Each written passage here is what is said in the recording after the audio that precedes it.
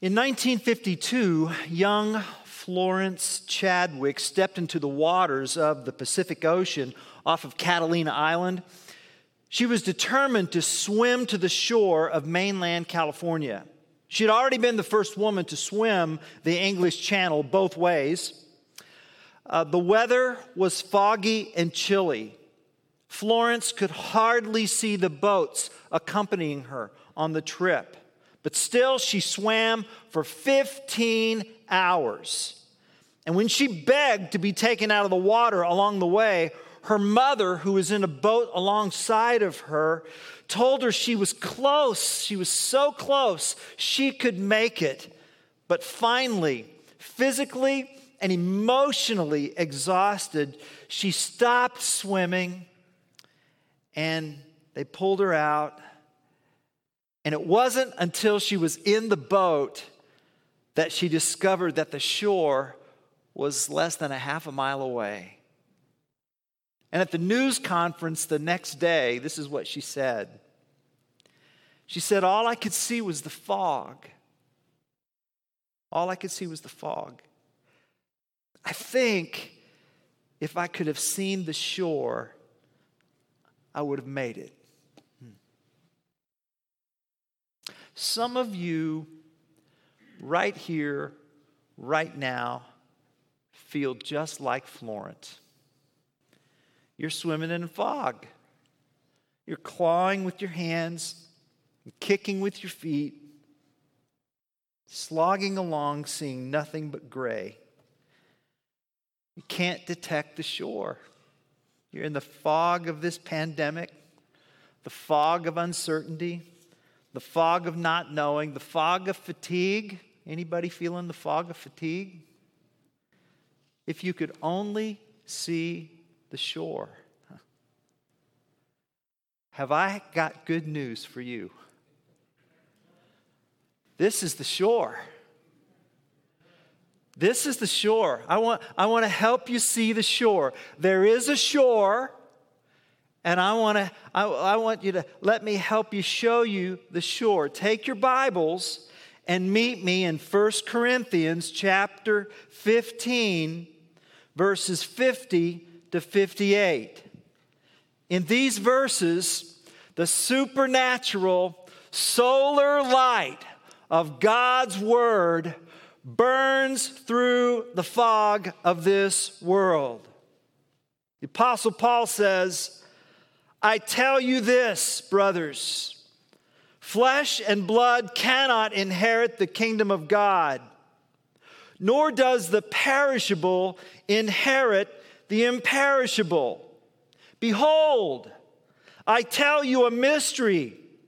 We shall not all sleep, but we shall all be changed in a moment, in the twinkling of an eye, at the last trumpet. For the trumpet will sound, and the dead will be raised imperishable, and we shall be changed. For this perishable body must put on the imperishable, and this mortal body must put on immortality. When the perishable puts on the imperishable, and the mortal puts on immortality, then shall come to pass the saying that is written, death is swallowed up in victory. Oh, death, where is your victory? Oh, death, where is your sting? The sting of death is sin, and the power of sin is the law. But thanks be to God, who gives us the victory through our Lord Jesus Christ. Therefore, my beloved brothers,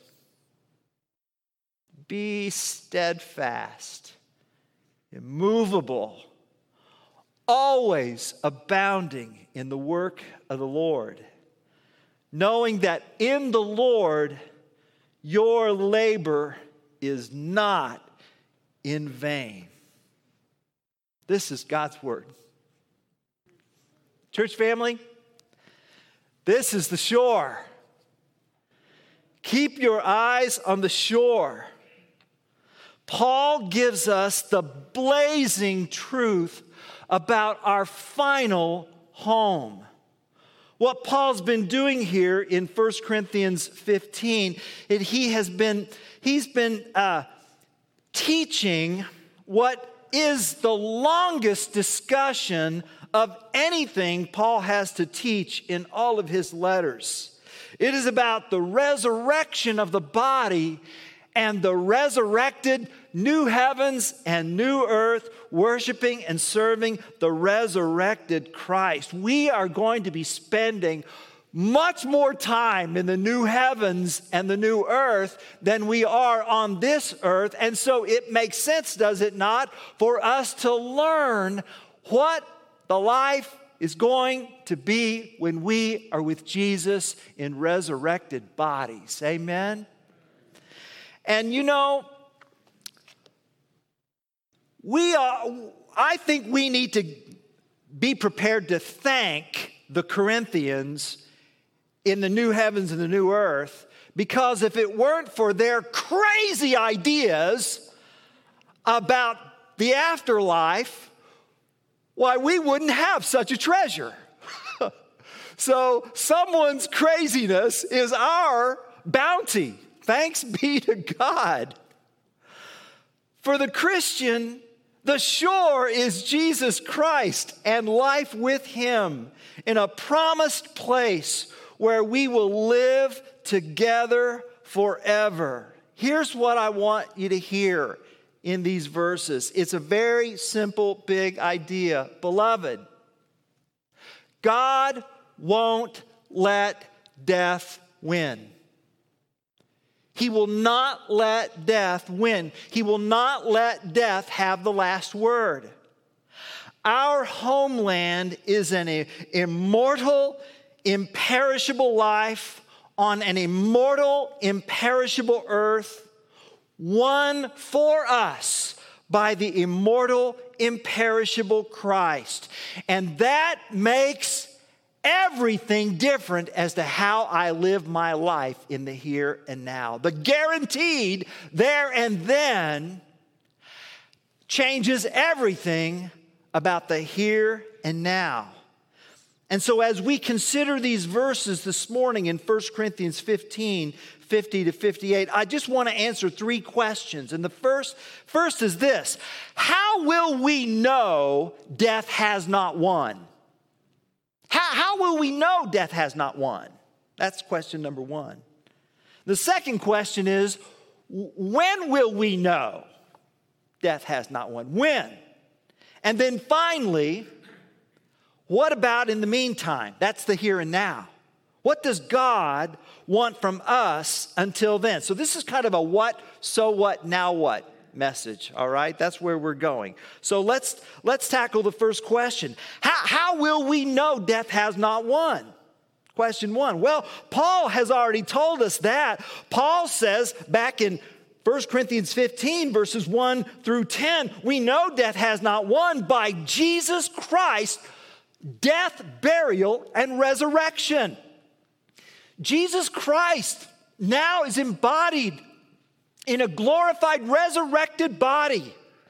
And because of His life, death, burial, and resurrection, by grace through faith in Him, we will be raised. We will be changed. We will be changed. We must be changed. God must change us.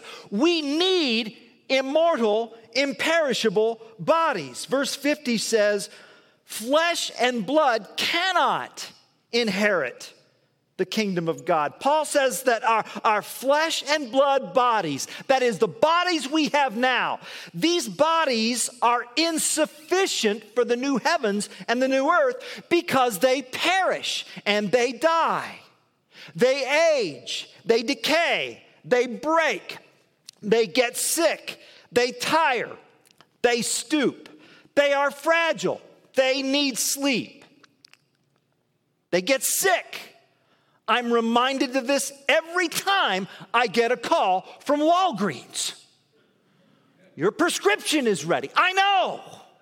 We're going to put it back on the shelf and you'll have to reorder if you don't come in 5 days. I know. One of the glories of the new heavens and the new earth is that I will not need a pillbox. I won't have to worry about that. Hallelujah. Most of our prayer requests from you, and please continue these requests, but most of our prayer requests have to do with the flesh and blood body. Bodies worn by heart disease, cancer, broken bones, and young bodies worn by, cut short by diseases and senseless deaths. In 2 Corinthians 5, Paul calls the flesh and blood body a tent. A tent.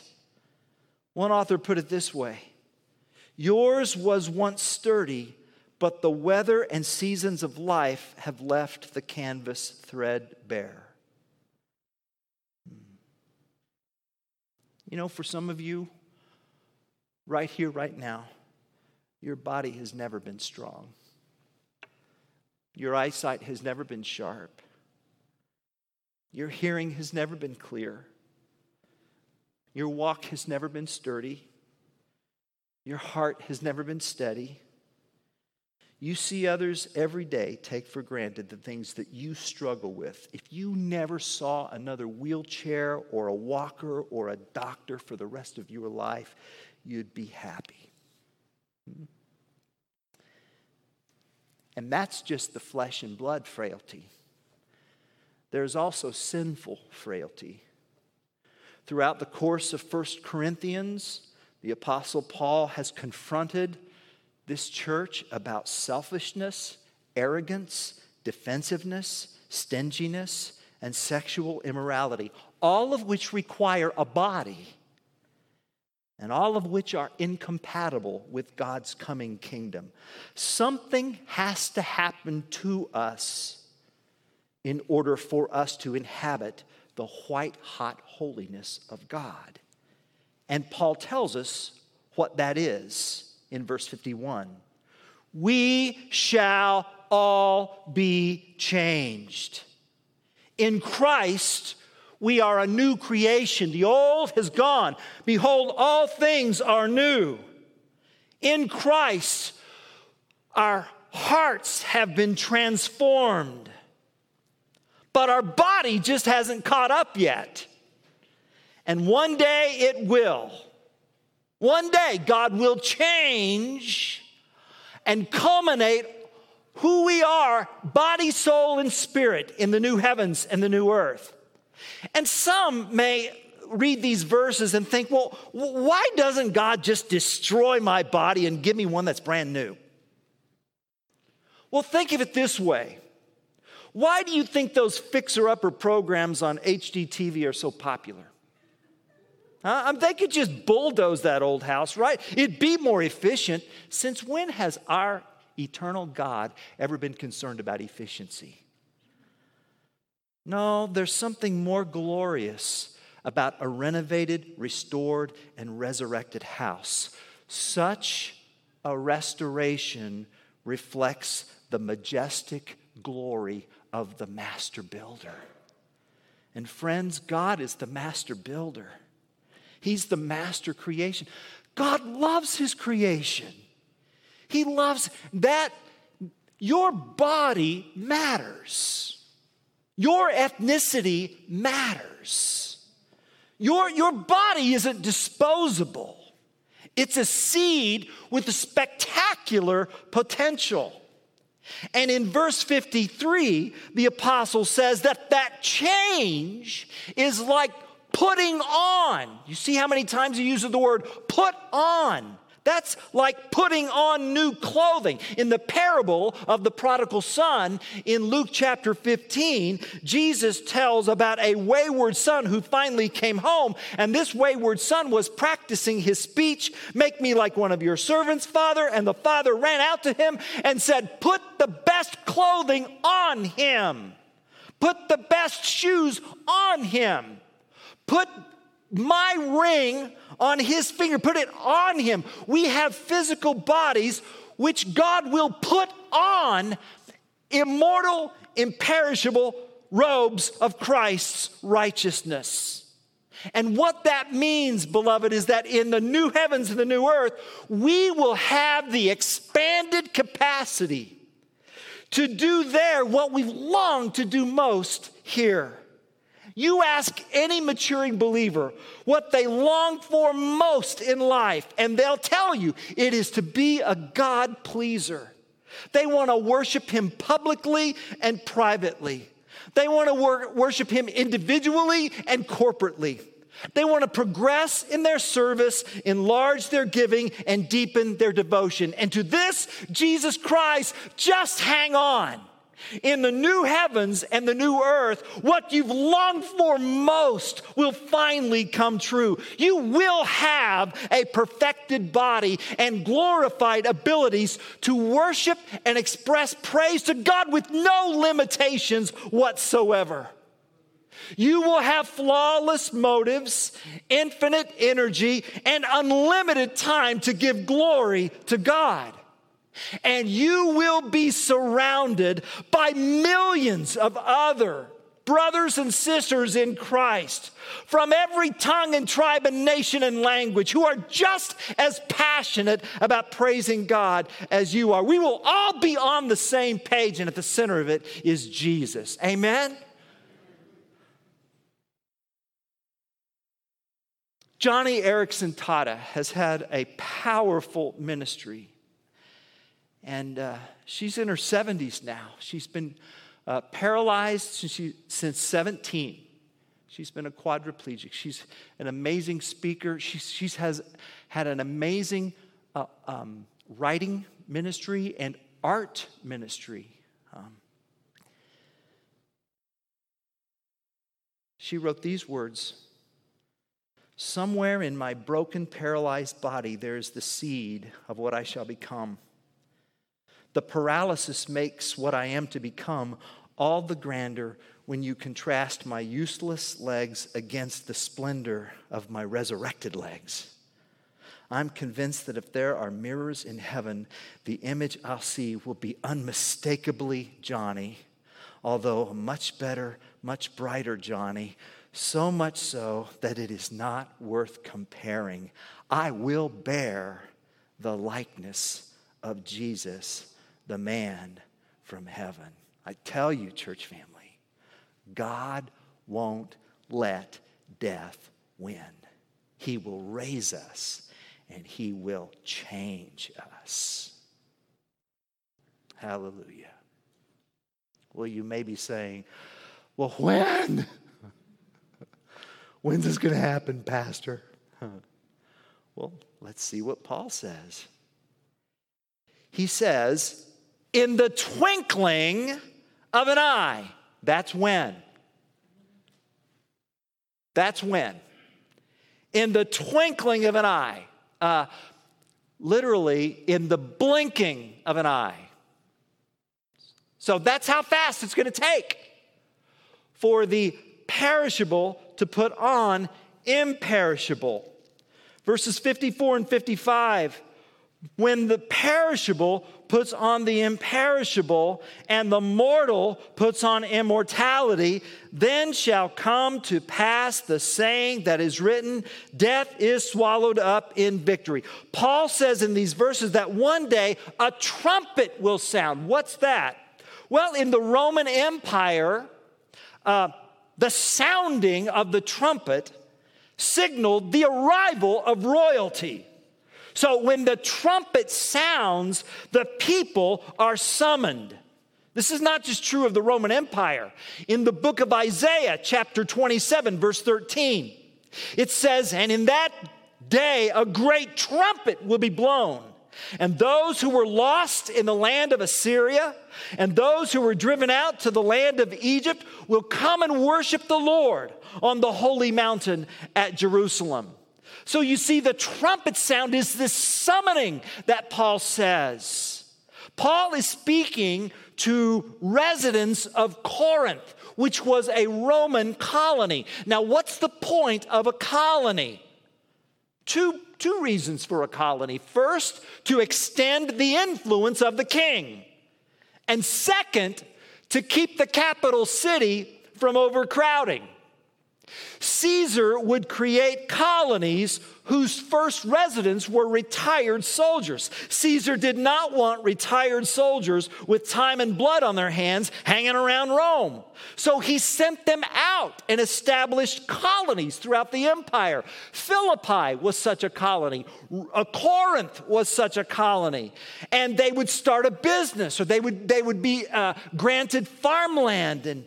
And frequently then, Caesar would make an imperial visit to a colony of his empire, and the citizens would prepare.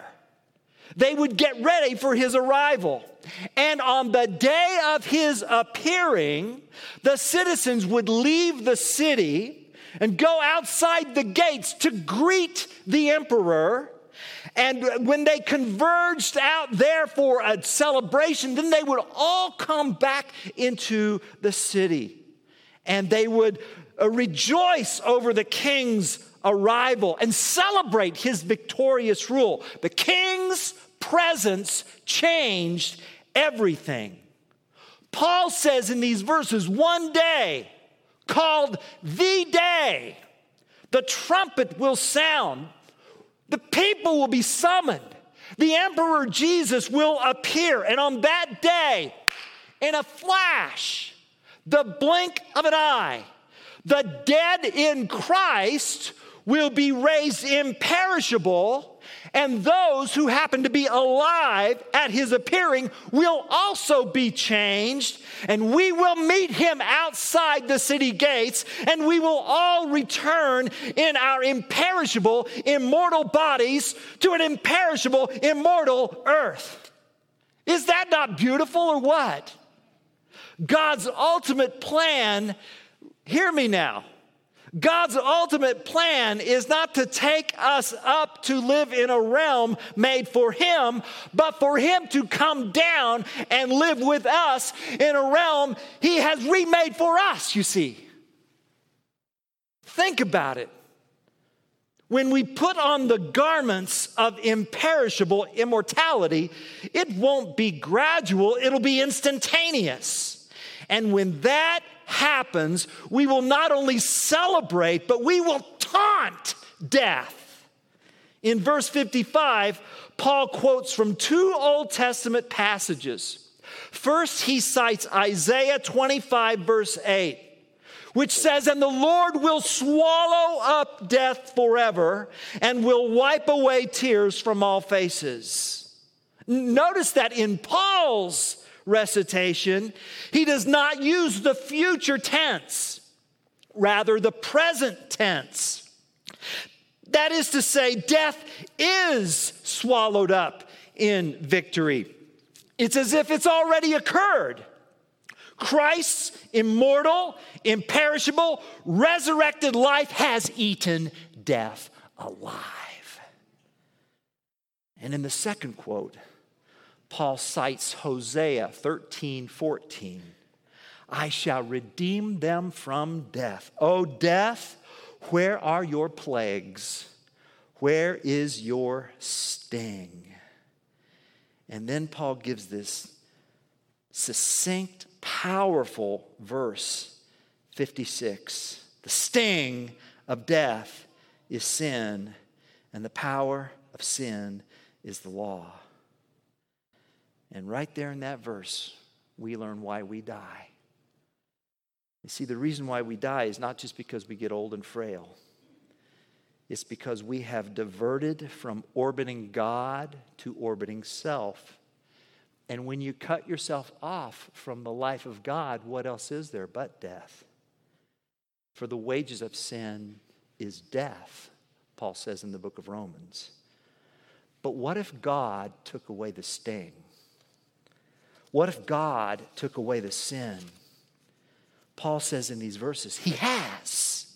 These verses are projecting the reality of a stingless death.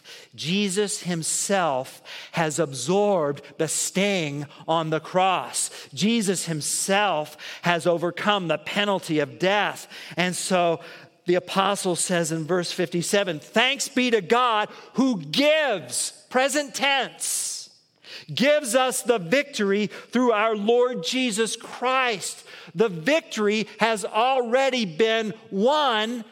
That's what verses 1 through 10 were about when Paul spoke about the death of Christ and the burial of Christ and how Christ was raised on the third day according to the Scriptures, and the Christ who appeared to witnesses. Paul brings the logical conclusion to an argument he started at the very first of this chapter.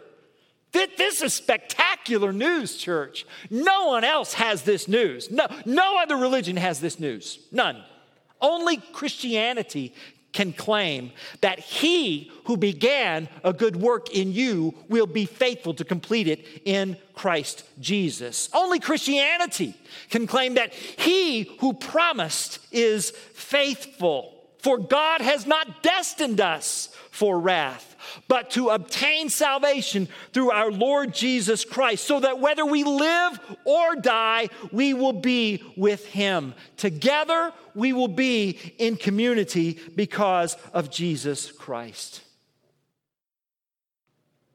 And here's what this means to me personally. I've had several of you ask over the past several weeks, Randy, how are you doing? How are you doing in this season? Has this season been difficult? Yes, absolutely, absolutely. Just like you, it's been difficult. When the pandemic hit about last year at this time, I buried a 16-year-old. And at the time, COVID protocols only allowed 10 people in the room. And I distinctly remember his mother saying, "It's not supposed to be like this."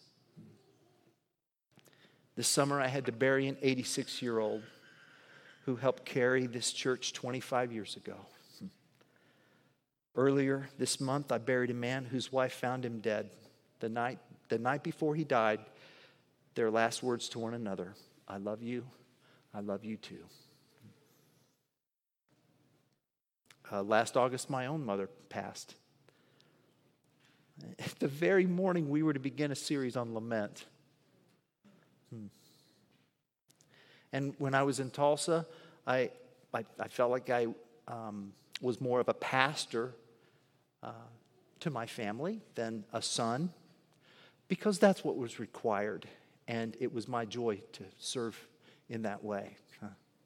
I wouldn't want it any other way. And I don't know that I've even fully grieved that, even though I know for certain, that my mother and father are with Jesus. So church family, believe me when I say this. In my view, Jesus can't come too soon. I'm ready. Though I've never been to heaven, I sure miss it.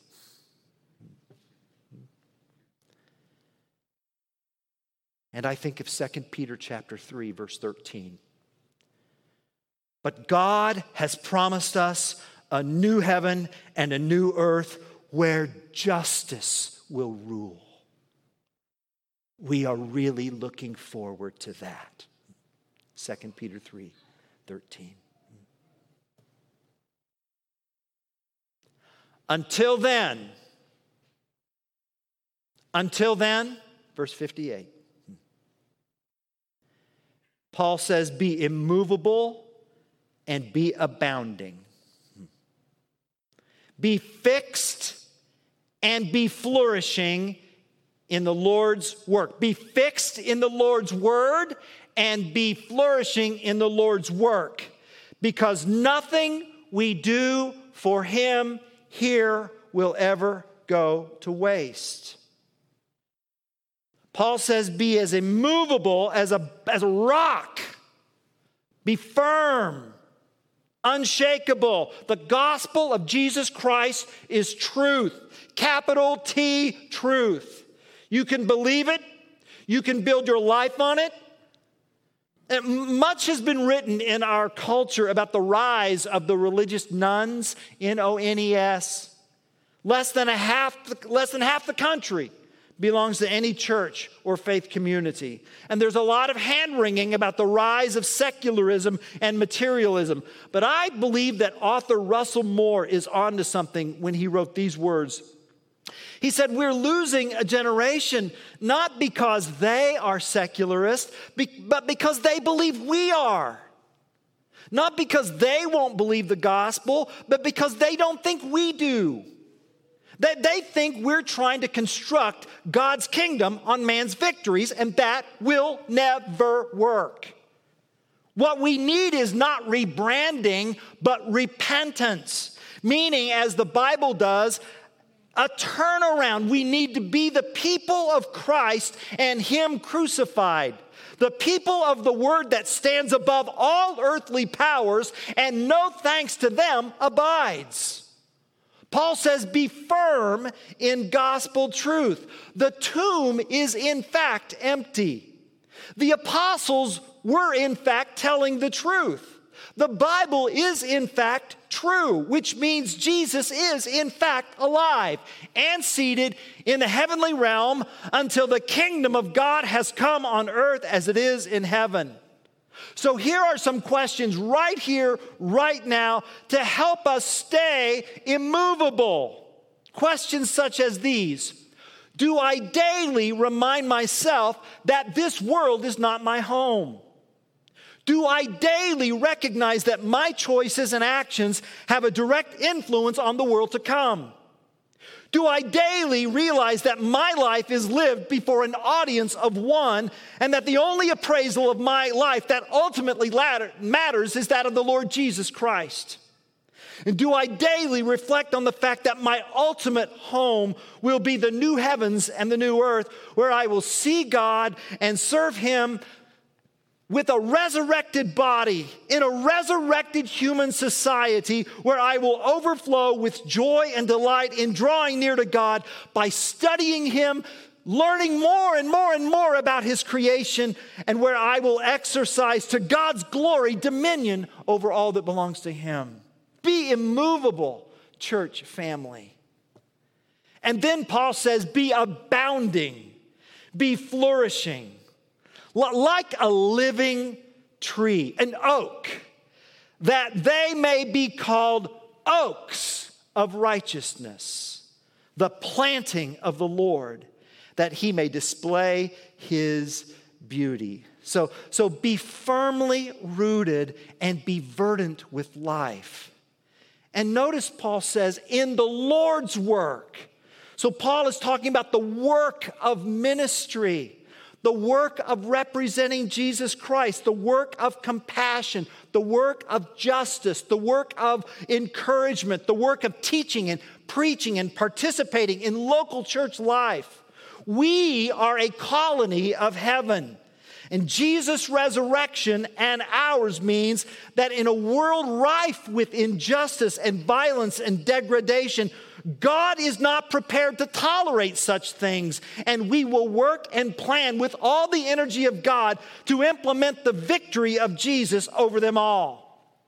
And so in the coming months here, as we regather, we have a combination of community time and ministry time outside of our corporate Sunday gatherings. So before we dismiss as a church, you'll hear a little bit of news about our children's regathering. On May the 23rd, we're going to host a Pentecost Sunday picnic after second service. And you bring the lawn chairs, and the church will provide food and drinks. From June through August, we'll be hosting more community gatherings and more ministry activities, such as serving at Salt and Light, serving at CU at Home, which is a ministry for our friends without addresses in our community. And then we'll be hosting a cookout for the homeless at Westside Park in the summertime. In June, we'll be sending a team to Pine Haven Home in Montana for a week of service. Let us know how you can be involved, and let us know where you can serve by communicating with us through our app. Immovable and abounding in the Lord's work, knowing that your labor in the Lord is not in vain. And do you know why our labor is not in vain? Paul says in 1 Corinthians 15:10, it's because God's grace is not in vain. Meaningful grace translates into meaningful ministry, and meaningful ministry requires me to get off the couch and get into the game. Some of us can't get here yet, but as soon as you can, please do. I miss you. I miss you. I think about 2 John 12. 2 John verse 12, where the Apostle John says, "Though I have much to write to you, I would rather not use paper and ink. Instead, I hope to come to you and talk face to face so that our joy may be complete." Oh, the shore, church. The shore is an immortal, imperishable life on an immortal, imperishable earth, won for us by the immortal, imperishable Christ. Hear me. God won't let death win. Which means you don't need a bucket list. You don't. What you need is a post-bucket list. That's what you need. You need a list of all that you would like to do with your imperishable, immortal body in the new heavens and the new earth. Because death is not the end of the adventure. Death is our exodus from a world where dreams shrink. And it is our entrance into a world where dreams and adventures forever expand. Death is not a wall. It's a turnstile. Amen.